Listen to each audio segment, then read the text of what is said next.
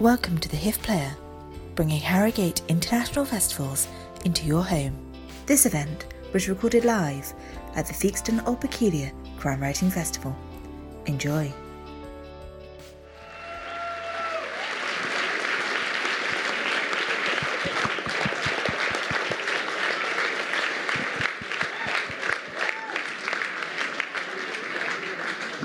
Hello everybody. That was a longer walk than I thought it was going to be.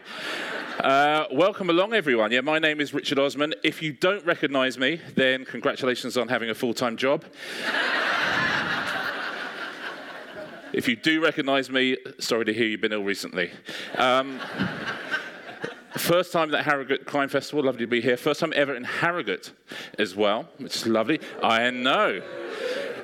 Man, you are easily pleased. They told me it was posh, and they were not kidding. It really is, isn't it? The only place I've been to that's posher than this was Henley-on-Thames. That was for a festival, and Henley-on-Thames is so posh it's got a thatched Waitrose. They got where I'm from. I will introduce everyone in a second, I promise you. But now I've started thinking about Waitrose, I have to tell you a story, which was I was in my local Waitrose last Christmas down in Chiswick, and this story starts quite middle class and gets more middle class. So I was looking for that Malden sea salt, you know, that stuff in the kind of cardboard. Yeah, that's what I was. You know, yeah. Let nobody tell me I do not know my audience. So I was looking for some of that Malden sea salt, and I couldn't find it anywhere. I think they were all out. And I said to the kid walking by, I said, have you got any Malden sea salt? He said, no, we're all out. I said, no. He said, do you know why we're all out? I said, no. He said, people around here use it to grit their drives. Yeah. There's a lot of people laughing, a few people going, yeah, that's why I do that. That was, I just have to say, there's one more thing, which that's the same Waitrose where I was standing there, and a lovely lady, must have been 80-odd, very short, looked at me and said, could you get me some rice from up there, please? I said, yeah, of course. So I got her some rice, gave it to her, and she said, thank you so much. Is there anything I can get you from down here?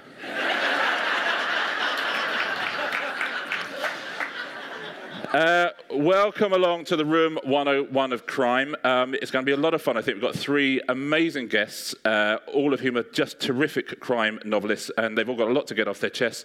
Would you please welcome Mark Billingham, Martin Waits, and Laura Lippman.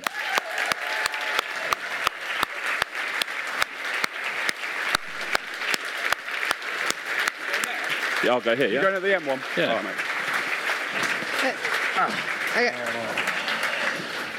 Oh, that's a long walk, isn't it? It is, yeah. That's good we get to sit down at the end of it. It's another long walk. I've just added another 200 steps to my Fitbit for today. Okay. It's grand.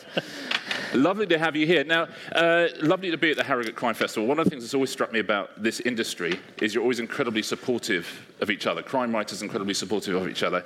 Then, of course, as soon as I come up, Mark says, why don't we do Room 101 of Crime, the worst things about crime fiction? So I said, yeah, of course, quite apart from the fact it's just about the only TV show I don't present. But let's do it anyway. Now, all of you have come up with two things in crime fiction that we want to put in Room 101. You're all huge fans of the genre, all masters of the genre as well, but there's a few things that rankle, and I know that you'll have some as well. I suspect at the end we're going to take a few questions as well, are we not? Shall we just kick straight off with Mark Billingham? Yes, well, what's your first entry for the Room 101 of crime fiction? Well, I think I'm speaking for a lot of, not just crime writers, but writers generally, when I want to put into Room 101, the one-star review.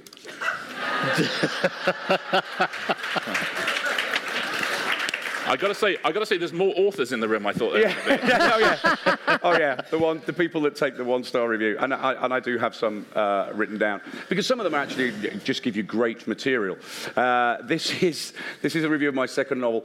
I received this book as a gift, and I assume the person who gave it me doesn't like me very much. On the front, it says it's the best book Martina Cole has read in years. I can only assume it's the only book she's read in that period. 1 star. This is really my first novel. Bought used / very good. Cover fell off as I opened it. Pages dingy brown. Looks tatty. Felt sick touching it. Not read it yet. 1 star. Not read it yet. This was a standalone novel. I loved all the Thorne books, but this is a standalone book. So stand it alone in some petrol and burn it. 1 star. And my particular favourite, again for another standalone, I'm sad to say this book continues a new style for Mark, where there is far too much detail relating to people's lives. For the second time in a row, only one person actually dies in the book. And the whole story revolves around people's lives. And you have to guess who done it. That's never going to catch on, is it? Yeah, I was going to say. That's not happening. 1 star. A who-done-it book. I know. Were those all yours? No, I didn't write them. They're... Hey, I know you didn't write them. I wrote them. Yeah, you wrote No, they are genuine. I mean, it is a way to kind of cheer yourself up. It's actually slightly more enjoyable than it is depressing. Although one of my favourite ever reviews was, "This is the best crime novel I've ever read. 4 stars." What have you got to do to get that 5th fucking star? 4 stars! But you must have had some crackers. Come on. Can't just be me. Well, what I like Do doing... you guys all read your reviews? I don't anymore. I don't read I don't go to Amazon. I don't go to Goodreads. Although I just had the thing where a very noted American writer, was like, "I'll give Sunburn 4 stars on Goodreads." And then later she's like, "It's the best book I've read this year." It's like, well, and it given other books 5 stars. And I'm like, I can't do the math. I don't get how this works. I don't anymore. I used to do the masochistic thing of Googling myself, seeking out my reviews, reading Amazon. And I think at one moment, it's like, it's like almost had my hand hovering above, the keyboard. And I was like, it felt like an addict or something. It felt sick. And I was like, this is obviously not healthy. And I really did. My theory on this is that the good news will get to you. The bad news will get to you. Pay attention to who brings you which. Oh, that's Zen. Oh, yeah, some very good friends will be very happy to tell you so sorrowfully about that horrible, horrible review you had, and they feel so bad. Yeah. Just in case you need them, they're here for you. People tweet that all the time. They say, "Oh, sorry about what they said in the paper." You think I didn't read the paper, and now I've heard. Now Not I've read just it. sorry about it. They'll go, "Sorry you missed it," and then put a link. Yeah. Sorry about the New York Times. Here it is. This is what you've got to click on to see. Just so you know, I don't think you are a twat. That's pretty much. That's pretty much what they say. But people do that on Twitter now, though, don't they? I just read the latest Martin Waits novel. It's awful, and your name will be included. In that link, as if to say, well, thanks. Yeah. Why did you feel the need to tell me that?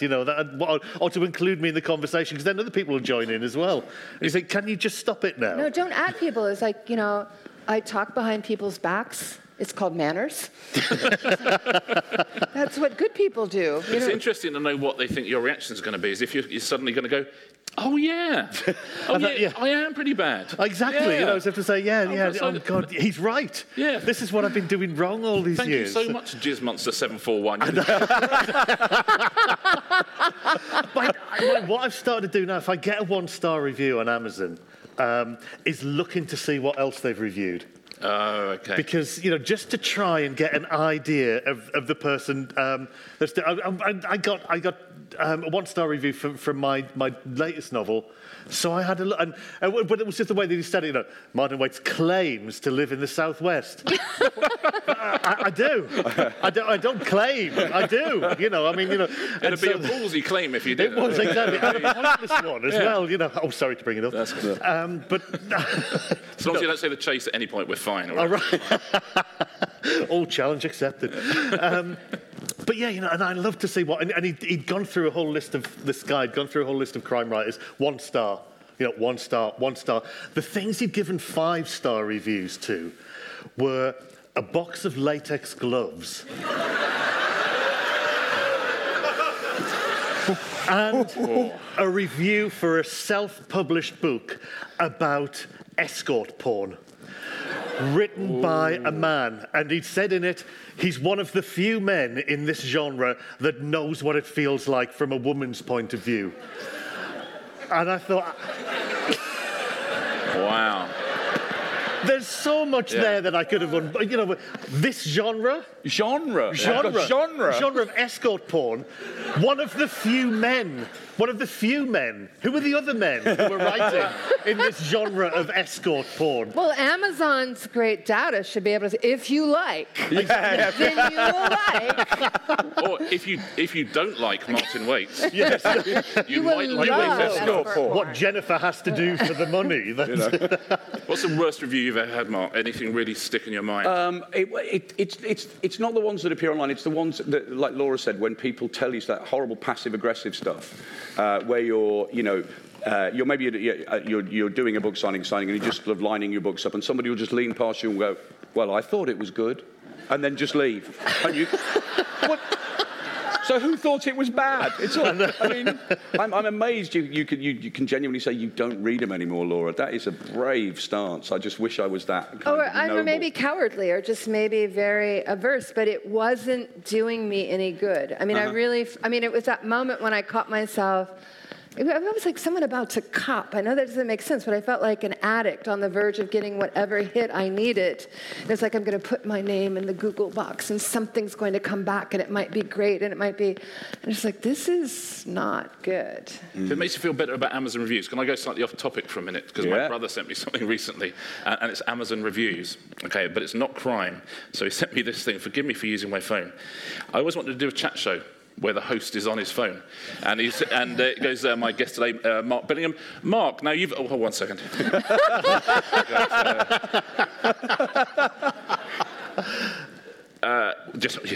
Anyway, so he sent me this thing, and this is Amazon reviews, but it's Amazon reviews of... TripAdvisor reviews, forgive me. So TripAdvisor reviews, the same principle, of the level crossing outside Abbey Road. You know, the Beatles level crossing. And there's thousands of reviews of this. And here's some of them.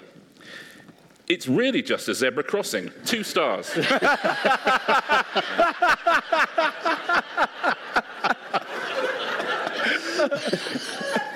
It's just a road. 3 stars. Traffic ruined it. 3 stars. Could be a pedestrian crossing anywhere, really. 3 stars. But this one, unpack this after I say it.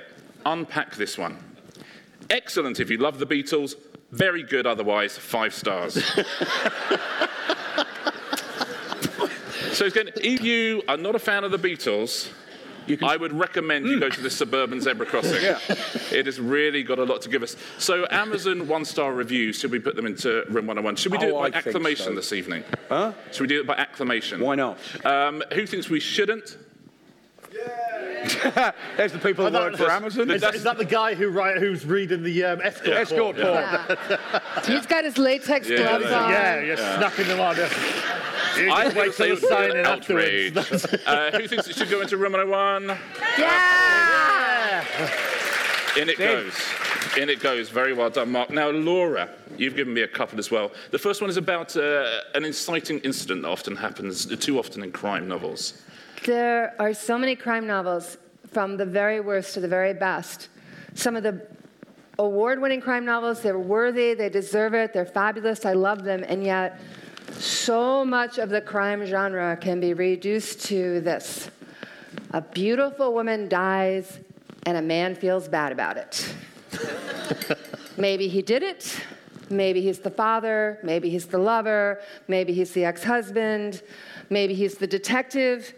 But in a beautiful woman, you don't even get to know her.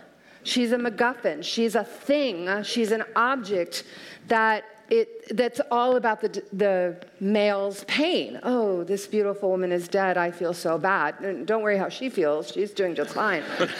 And I mean, it really is. I mean, I think the thing that troubles me is that it's the springboard to so much good stuff. I mean, The Night Of, the HBO television series. A book I love, Mystic River. A beautiful girl dies, and a man feels bad about it. And I think the thing that worries me so often in crime fiction as a woman writing crime fiction is I don't want to see women's bodies used just as clues or red herrings or the MacGuffin that kicks it into action. I'd like to be reminded that the woman is a person, that she had a life, that she had agency. And the book that does it most brilliantly in a way that I love is, it sounds referential, is Laura, which is written by a woman, which is a beautiful woman dies and a man feels bad about it, but spoiler alert, by the way, she's not actually dead. Oh, you're kidding me. I'm sorry. literally on page 7. Yeah. Honestly, I just got to the point where I think this is right up my street. A beautiful woman died. There's a guy, he's unhappy about it. Oh, lovely. Yeah, I'll settle in for my flight. Yeah, okay. Is that changing at all? Is it got less prevalent? No, it's gotten worse in some ways. It's just gotten more tarted up, if you will, and it tends to take itself more seriously sometimes. I mean, I almost feel bad for a lot of reasons talking about the HBO show True Detective. But the thing about True Detective is it came on the scene, and it kept saying, this is different. This is going to end in a way that no crime novel has ever ended. This is going to have an explanation that is so philosophical that will blow your mind. And, oh, it's just an old creep in a house. Oh, yeah, I never read that one before. Never seen that one before. And, I will say that when it's done well, I love the book Mystic River. It's done well. It's executed beautifully. I wouldn't want it not to be in the world. The thing about crime fiction right now is there are a lot of people who are writing it and producing it for film and television who have never actually read it. And so first of all, they think they're very daring, and they think they're very bold. I'm doing something no one's ever done before. Well, before you decide that, maybe read a few books. They're disdaining it, and they're contemptuous of it, and they're trying to rip it off at the same time. That's a terrible combination. That's like television. People endlessly picture me quiz shows. It's better than anything on telly. You go, oh no, that is on telly. That's been on the last 4 years. Yeah. What do you think when you're choosing a victim of stuff? How much are you looking at the world around you, and how much are you looking at classic fiction? What's the kind of what are the? I always think that it's. I think Laura's absolutely right. The thing that annoys me most is that somebody is dead for no reason other than to provide a set of clues for a detective to solve them and show either how clever they are or their emotional range or something, and there's never a sense of loss. This was always the problem that I had with Agatha Christie, that somebody died but nobody got hurt. 1 star. Oh. 1 star, yeah. That's such a good phrase, though. And it was just to prove how clever a detective was. And I think this is still going on, but in a different format. So I think the first thing that if you're a writer, if somebody has to die in the book that you're writing, there has to be a reason. And you have to feel in that book a sense of loss for it. And you have to, as a writer, experience that in it so the reader can experience it. I know there's not many laughs in saying that, but it is true. That's what you need from a good book, and and it is just so easy to try and fall back on that. Especially if the beautiful girl is also a prostitute. Oh, prostitutes are fantastic. They're so wonderful to kill. Yeah. And there are these books in which... You do realise that's the quote that's going on. Yeah. Prostitutes are fantastic, Laura Lippman. No, they're literally these books where the murder of many, many people is about the character development of the investigator. It's like, well, gosh, 17 prostitutes were murdered and dismembered, but I learned to hug my kid. Happy ending, fade out. It's like, oh yeah, those 17 dead women, that's worth it if you learn to be a better dad. I know what, I think it's a marginally better trope than beautiful woman dies and man doesn't give a shit about it. I think it's marginally better than that. But what it is, it's that thing of, Raymond Chandler very famously said this thing that if you don't really know what to do, if you're struggling to know where to go in the story, just have someone come through the door with a gun. Yeah. And there's a sort of crime novel where you feel like the writer has gone, oh, let's just kill somebody else. I'll just have another body. And it's that sort of subgenre of slasher novel where somebody, a cop or a forensic scientist will usually say, he will kill again when the moon is full. Oh, will he? Oh, okay. And, it's just victim 12, victim 13. You don't get to know or engage with the victims or care about them. That's what's missing is caring. I think it's something none of us like, really. They're almost horror stories, in a way. It's about a monster, and the monster's going to rampage until he's stopped by the good investigator. But who has to learn to be good. Learn to be good. Learn to be good. But it's exactly like real life. Well, exactly. You know, I mean, that's the good news. You know, I mean, every single police detective will tell you that that's their life on a daily basis. Yeah. Exactly right. Laura, before we decide whether to put that into room 101, how would you sum that up in a sentence, just so we can put it in a box and send it off? I'm tired of reading books in which a beautiful woman dies and a man feels bad about it. Shall we put I'm tired of reading books where a beautiful woman dies and a man feels bad about it into room 101? It's in. Yeah. It's in. I would love to have done the other way around, said, should we not, and hear the cheers. Yeah. And then put lights on There them. would still be that one same guy going, I'm so fine with it. He's got the latex gloves. Yeah, there he is. Martin, now, you got two ones. One of yours is sort of about there being too much research, and one of them is about not being enough research. Which one should we go? Should we go with the injuries or the over-explaining? I'd start with the over-explaining, Okay. I think. Because, I mean, that's what... This bugs me so much when I read a novel, that especially if it's a police procedural, that you have characters who you think, or will tell you that they work together on a daily basis, and they do this job together, and they've done it for years on a daily basis. Yet for some reason in this novel, they insist on telling each other what their jobs are. You know, so, good evening, Detective Inspector Reynolds. Well, good evening, Detective Sergeant Bright, who is a rank lower than me. Has Detective Constable White arrived, who is a rank lower than you again? Yes, she's here as well. Good. We have a murder victim. Has the pathologist arrived yet? No, because, as you know, they have to come from Catterick, and the only way they can come is by helicopter. Has the helicopter been booked for them? Well, as you know, we have to go through a procedure. It's bullshit. It's absolute bollocks. You know, these people know each other. And likewise, you know, when you get to a book and somebody wants to cram their research into it, just shoehorn it in somewhere. And it's like, we're chasing the killer. The killer has gone to the lighthouse. The lighthouse? Yes, in 1877. This coast was particularly treacherous, especially for ships which came down from Glasgow to Liverpool. So this was one of the first lighthouses put in the area. Interestingly, the light itself was quite revolutionary. And it's like, who cares? Yeah. He's gone to the lighthouse. Let's go. You know, and you just, it just really, really annoys me. How much of that is, and you'll all admit, so presumably you have an idea of a word count that's needed for whatever deadline you've got. It must be a temptation to go, I could do 500 words on this fucking lighthouse. It's not about... It's not. I mean, I could Wikipedia the rest of the day away. It's never about the word count. It's about wanting to avoid those letters. That when they were letters would usually be written in green ink. They would always be in green ink. And now they're emails, often just in capitals. And you're trying to avoid the letters that just go, Dear Mr... And that's the voice I always hear them in when I'm reading them. Dear Mr... My enjoyment of your otherwise excellent novel was spoilt by the fact that train doesn't stop at that station on a Wednesday and a Friday. And it's like, The thing is, you're always going to get them. But you think if you do enough research, you might get fewer of them. And there's also the temptation to think that I've done this research, I had to suffer, so I'm going to make damn sure that the reader is as well.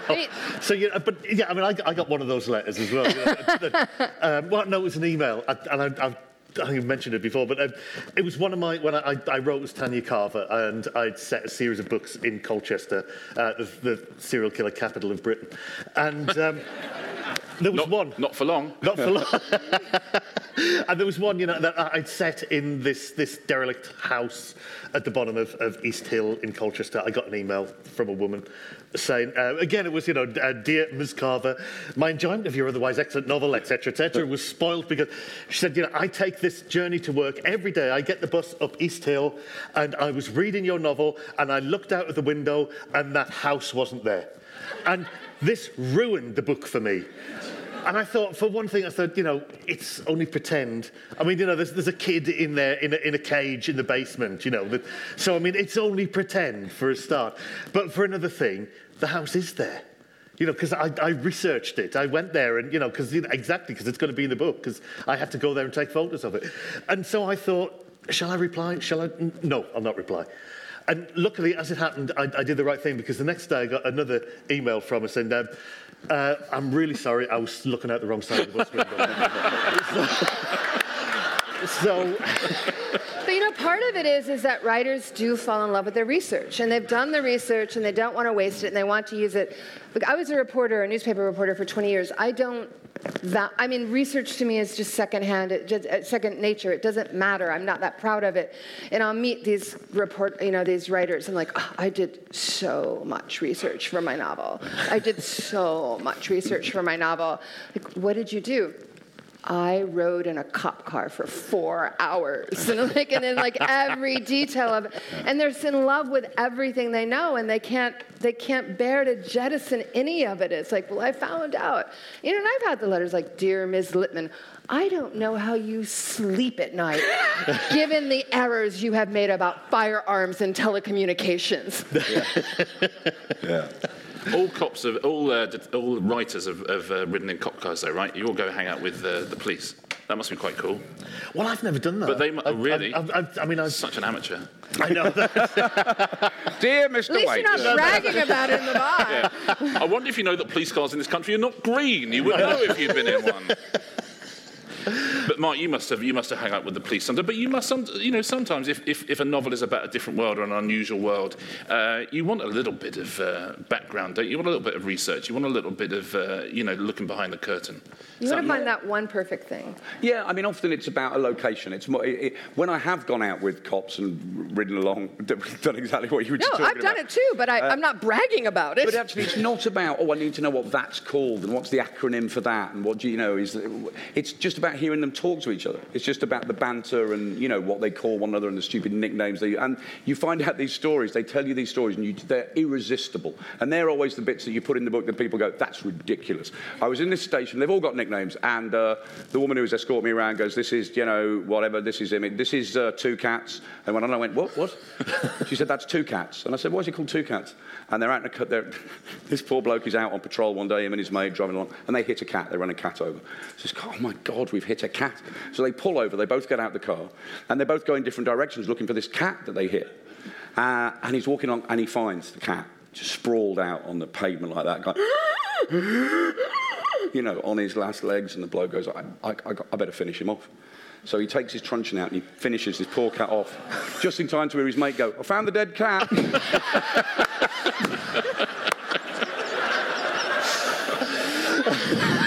Just as this woman comes out of her house going, cat's just asleep on the pavement. So this is a completely true story, and you're like, this is gold. I'm just having that. But that's good research. That's what you want to put in. I mean, listen, you've got to try and get stuff into Room 101. It's quite hard to get into Room 101 after we've just heard that story about the wonders of research. You're acting against me, Ian. I'm sorry. But by acclamation, should we put too much research into Room 101? Yeah. No, it sounds like that. Should we, because of the Two Cats story, keep it out? Yeah. There we go. It's not going into Room 101, I'm afraid.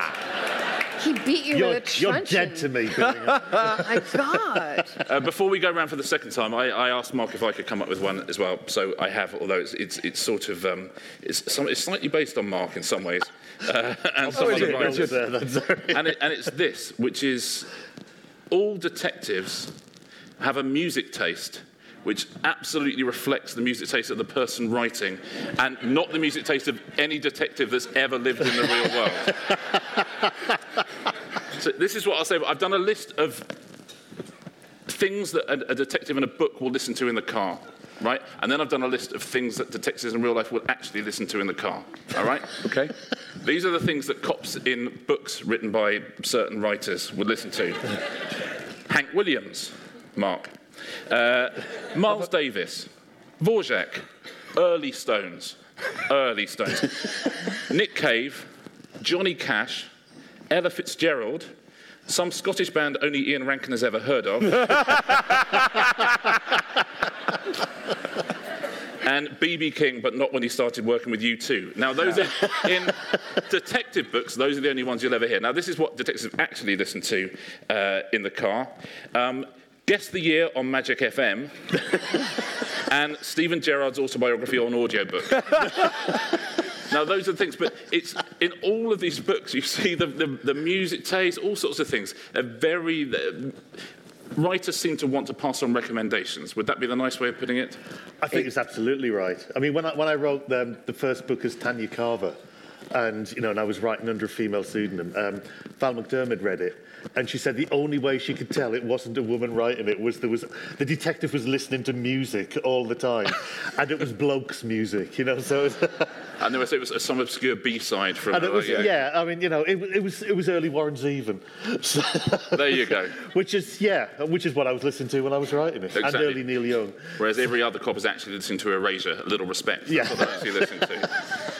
But Mark, you have a lot of country in your things, which is what you like, right? It is what I like, and sometimes you do have to do a lot of research that we were just talking about all sorts of things. The last thing you want to research is what your copper's listening to. Give him a taste that you really don't share, so that you have to then find out about this stuff. So he just listens to the last thing you want to do is be true to life. Oh my goodness. No, but it's like Martin said this a lot. A lot of cops listen to jazz. Personally, I hate jazz, but they always listen to jazz, and it's always some trendy kind of. It's like modern Icelandic jazz, or it's kind of it's never Kenny Ball and his jazzmen. Never. It's never Acker Bilk, is it? Nobody ever listens to trad jazz just because it's not cool. They never listen to When the Saints Go Marching In. It's always Miles Davis or something. You kind of buck the trend. You have plenty of music, Laura. I do, actually. I'm totally guilty of this, and I'm pretty sure that, especially when I was writing a character who felt very close to me, I gave her my musical taste because I could. It's like, here's a person who listens to Chet Baker. Here's a person who likes Ella Fitzgerald and Sarah Vaughan. On the list. But at the same time, so I think this is kind of a gender thing, as you've just, and I live in a household where I'm constantly, I'm in a quiz show that never ends. It's like an episode of Black Mirror. No, it's like I'm out to lunch with my husband. Oh, do you hear that music on the PA? Laura, do you know who's playing the guitar? I'm like, I don't know who's playing the guitar. I'm sorry. Don't care who's playing the guitar. Or suddenly okay, wait, do you know who didn't die on the plane with, the Big Bopper and Buddy Holly? I'm like, was it Waylon Jennings? That's such a good question. But so I do, but I would have to say that of all the sins in crime writing, this is one that bothers me not at all. It just doesn't bug me. Right, well, I'm trying to get into Room 101. You're a guest of mine, so... Well, sir. Obviously, this is terrible. I've written a little homage to a detective who likes country music. I couldn't think of a surname, I've called him Thorn. That's what I call him. So I'll read this out, and then we'll decide it shouldn't go into Room 101. Thorn poured himself a glass of whiskey and let Hank Williams soothe his troubled soul. Hank's steel guitar worked its magic as Thorn wondered about the expertise of the killer, decapitating his victims and then invisibly sewing their heads on back to front. Thorn knew that only he could catch the killer they knew as the Owl Man.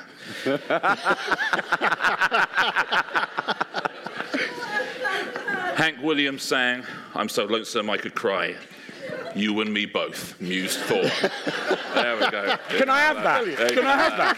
You can have it. I'm very comfortable with that not going to Room 101, but anyone like it to go into Room 101? It's quite My nice. people! It is quite nice, and you do pick up good recommendations. Also, crime writers, I notice, are very good at referencing other crime writers in their work. If someone's reading a book, it's always a crime writer they like, and they recommend it, which I think is very, very good of you. Mark, let's go round again, shall we? Okay, I think we can get through this. I think we're running out of time, but we can get through this fairly quickly. So again, I think I'm speaking for a lot of crime writers. What really bugs me, and there will be bad language. I need to warn you about that. It's readers who love reading books about murder and mayhem, but don't like it if there's any bad language. People that will pick up a book off a shelf and go, "Oh, I love a bit of crime fiction. What's in this? Oh, murder, rape, child abuse, incest, all my favourites. Oh, swearing, heavens no." Completely ridiculous. And they write to let us know about it. They really do. And again, these are all genuine emails. "Dear Mr. Billingham, I was given a copy of your book, Buried. Given a copy." Still fucking complaining about it. Do you know what I mean? Given a copy. "I read the first 2 pages and I threw it away. Having spent 12 years in the Royal Navy, the word neither shocks nor upsets me, but any writer who sees fit to use that word 3 times in 2 pages needs a serious look at a dictionary." Now, I wouldn't normally have responded, but he'd spelt dictionary wrong. I win! No, he genuinely had. Dictionary. So I wrote back, going, dear sir, I'm terribly sorry you're offended, and perhaps if you'd stuck with it, you'd have seen the use of that word was justified. And on reflection, perhaps you're the one that needs to look at a dictionary. That way you'd know how to spell dictionary.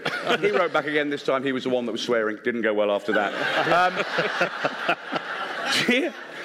Dear Mr. Billingham, I have read most of your books and enjoyed them. The storyline's good as other characters, but I find the level of bad language detracts from my enjoyment. You will think me an old fogey. However, I was born and raised in one of the poorest parts of London and worked for many years in industry, so I am accustomed to routine swearing.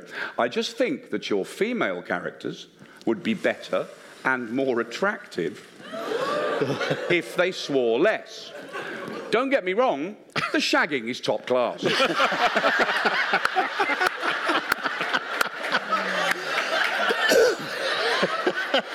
But it is the weirdest thing. Yeah, it is the weirdest thing. That people will genuinely get upset. That not the murder, not the body, no matter how many bodies, but if somebody finds a body and then swears, it's outrageous. I mean, you get these kind of things, right? I mean, it's just... I was sitting there actually thinking about, so I worked at newspapers, and my father had worked at newspapers, and one time I used a very, very minor profanity in front of my father. I mean, it really might have been like damn or hell. And he sighed. He was a Southern gentleman, and he sighed and said, I'm afraid that newspaper work coarsens a woman.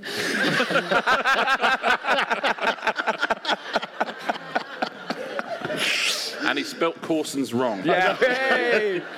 That was the thing. Have you got a lot of swearing in your oeuvre? Well, I do. I mean, and I like inventive swearing. I like trying to put swear words in between. You know, like it's inevitable. Brilliant, great. I mean, that's because that's to me is clever use of language. Does that count as 3 words on a word count or 1? It depends what you use a hyphen as. Do you find, by the way, that people don't like when you have animals in books? They like it far less than humans. Yeah, no. Well, again, that's something crime writers joke about, that you can do anything you like to people. Crime readers will take almost any amount of brutality, but you touch the hair on an animal's head, and those readers will come after you. My new book is about cat killing. There's 450 dead cats in the book. None of it happens on the so page. After 449, I know there's another one to come. Yeah, but it's based on a real case, the Croydon cat killer, and the book before that was about so-called honour killing. But the cat killing book is the most controversial book I've written. In terms of people have been coming up to me after events and going, with a little tremble in their lip, and going, I can't read that book. And I'm going, well, you were fine with all the murder and everything, but the fictional cats, you can't. They won't have very weird. That is weird. So what do we think? Should we put people who complain about swearing into Room 101? Oh, yes. Yes. I think so. And it goes, Laura, you have a particular phrase that you're objecting to. And it's so complicated. I mean, it's a phrase that's intended as a compliment. It's a phrase when it's used in a review or someone who's talking to you, they think that they're flattering you so that they've handed you this great honor, and they say, oh, this is a crime novel that transcends the genre.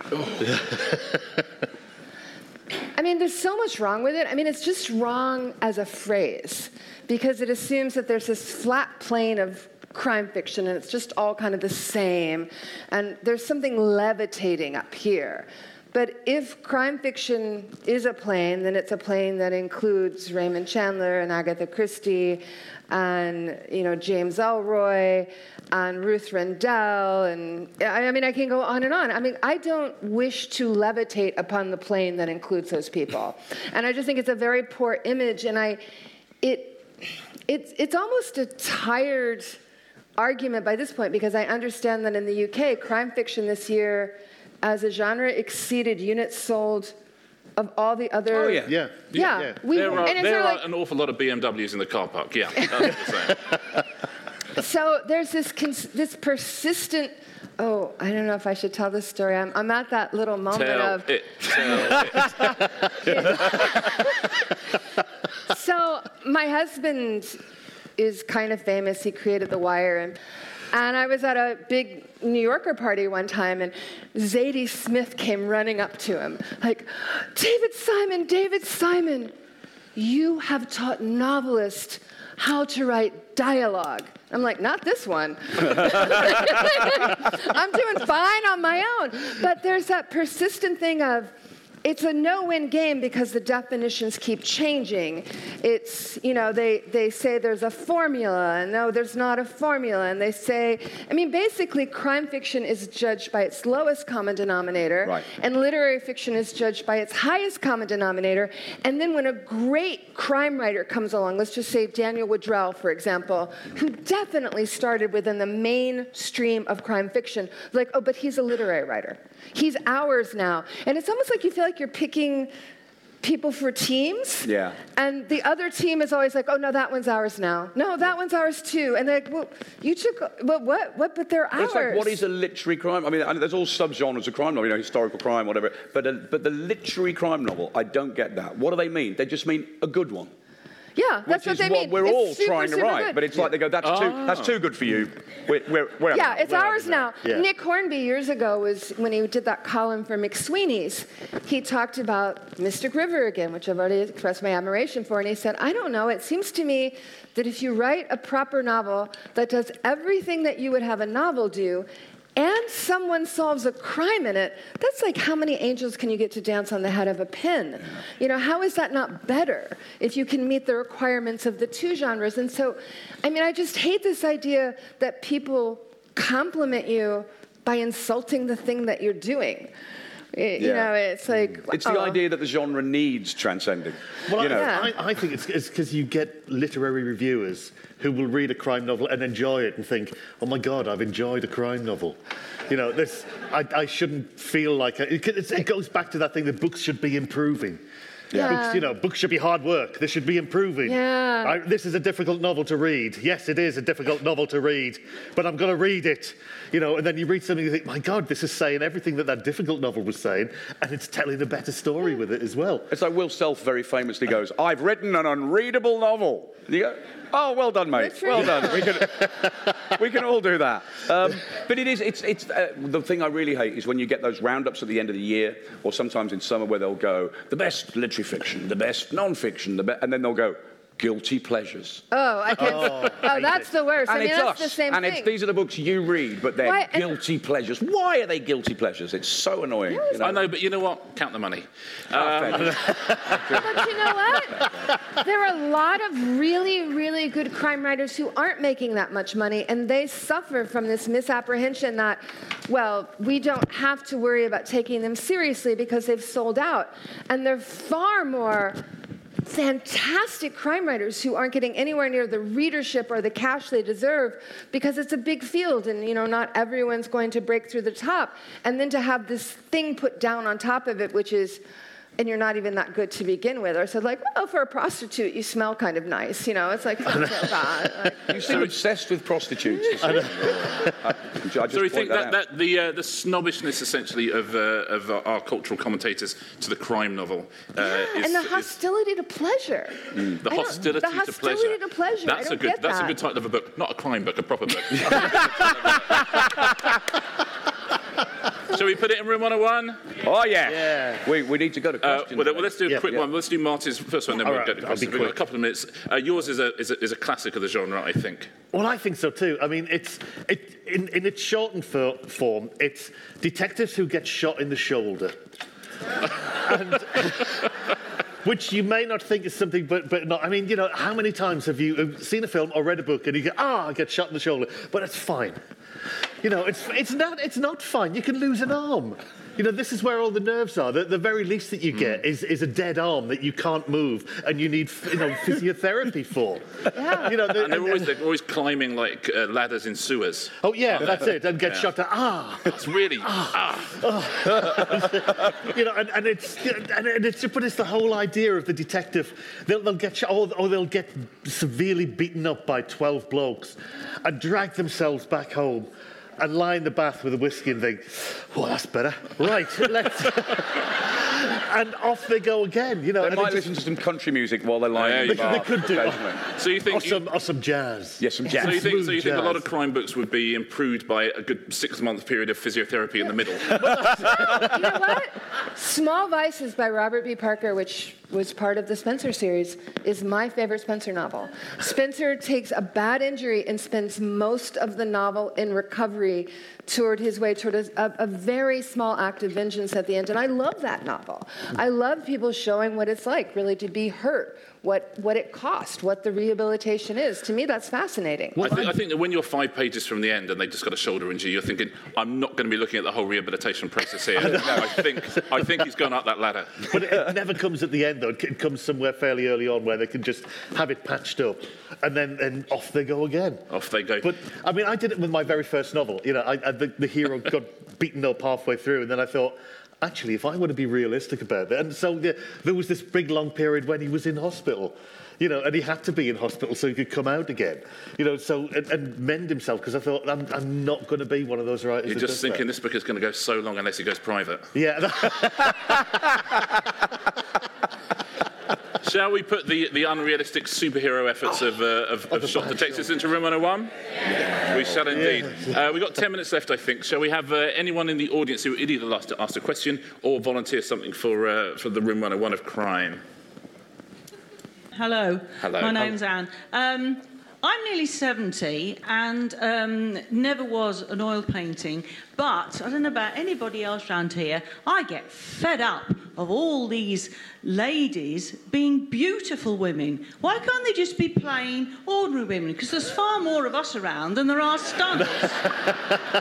That's a good one. I would put that straight into 101. Why can't we be killed? Why can't we be murdered? It's about time. It's so unfair. Yeah. Equality, please. But as soon as you get a male character in any book who's ugly or has dandruff or something, they're the bad guy always. There's never a hero with dandruff. Oh, why is there always a hero? Or not always.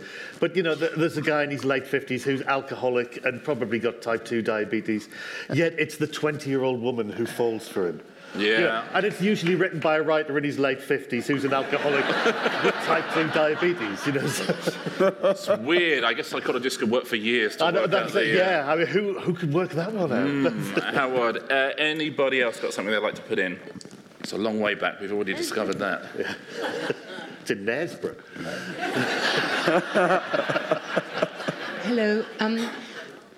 Can I take the opportunity to a gripe that I have that probably doesn't affect you, but as you speak to lots of other writers, you could perhaps mention it to them.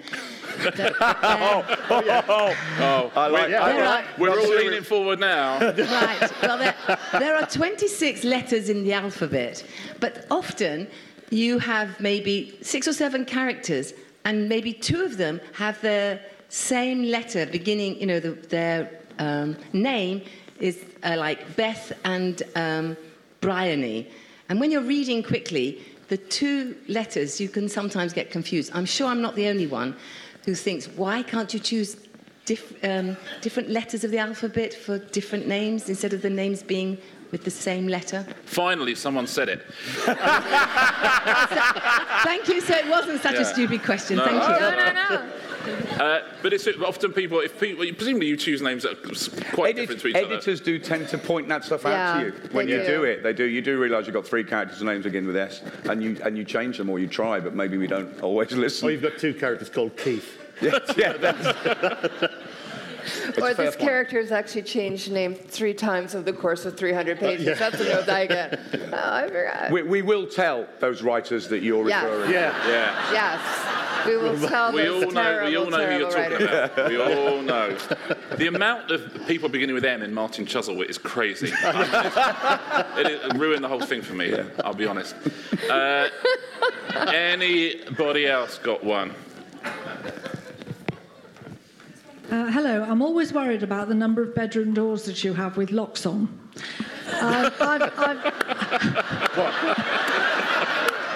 Have you been to my house? In the book. I've lived in 23 different houses and none of them have had locks on the bedroom doors. And I know it's a useful device for stopping, you know, for allowing the hero to climb out the window and that sort of thing. But just that houses don't have them. This is the only opportunity I'm ever going to get to tell you how much It annoys me. See, I like that. But there's all sorts of things like that, because I think that's absolutely true. There's all sorts of things like that, like how at the start of a book you can work out that they're not going to have mobile reception later on in the book because it's going to be important not to. It's that kind of stuff. But presumably you do have to kind of trick your way into some of those things sometimes. Well, that's why so many books, if you set a book on an island, you find an island to set a book on, and that's going to mean there's probably no CCTV footage and there's no mobile signal, which is the way 99% of crimes are actually solved, really quickly. And there's only so many times the copper can go, he looked at his phone, damn it was out of battery again, all this kind of stuff. So when buy a charger, mate. Yeah, buy a charger. When you said locks on bedroom doors, I thought you wanted to put into rumour why so often there's very little sex. Why so often we close the bedroom door. I thought you were getting onto that. I think it's because all the women have been murdered. Very early. Yes, they're all dead, they're gone. But the guys feel terrible about it. Yeah, he does feel terrible. Absolutely terrible. No, that's nobody ever lived in a bedroom. Actually, all the bedrooms in my house have locks on the doors, and I want you all to know that. To be fair, though, you do live in America, so yeah. You folks are crazy. Yeah. But I mean, actually, just as a side point there, that whenever you write, when you're talking about sex scenes in books, bedroom scenes in books, whenever you write a murder scene in a book, a killing, nobody ever comes up to you and says, "Oh, so that's what you like, is it?" You put one sex scene in a novel, and everybody that reads it, "Oh, I see. Yeah, that's you, is it?" No, that's the character. And then he puts on his latex gloves. No latex. I think we've probably got time for one more, possibly if we've got one more. Oh, yeah, we got one. Oh, lovely. Detectives who are single, middle-aged, middle-class, dishevelled men with alcohol problems. I think almost every single crime novel that I've seen adapted for TV has been turned into one of those. And it just seems to be quite pervasive. I'm waiting for Midsummer Murders just to turn into a major alcohol problem within the constabulary, because they've done everything else. I gave up on Midsummer Murders when somebody was killed with a giant cheese. That's when That's it for me, Midsummer. But I think that a lot of when they're made for TV, a lot of them turn out to be, like you say, middle-aged, middle-class detectives with a drink problem, mainly because the actors that they get to play them are remarkably similar to that. Well, it's never. I mean, there's a really thin line, to be serious, I think, between a cliche and an archetype. So if I was to say to you, I'm talking about a detective who is middle-aged, middle-class, who is haunted by past cases and who's socially dysfunctional, likes music, has issues with drink, maybe drugs. I could be talking about so many detectives that so many writers here this weekend are writing, but actually I'm talking about Sherlock Holmes. So, not an awful lot has changed in over a century. How about that? You transcended the genre, right? I have transcended the genre. Very well done. Thank you so much, everyone, for coming along. I think we're all signing afterwards as well. But for now, please thank all three panellists. Thank you very much, Harriet. Thank you. Richard. Thank you for listening to this event by Harrogate International Festivals. Don't forget to rate and subscribe for this podcast. For more events, recordings, resources, and information about our arts charity, please visit harrogateinternationalfestivals.com.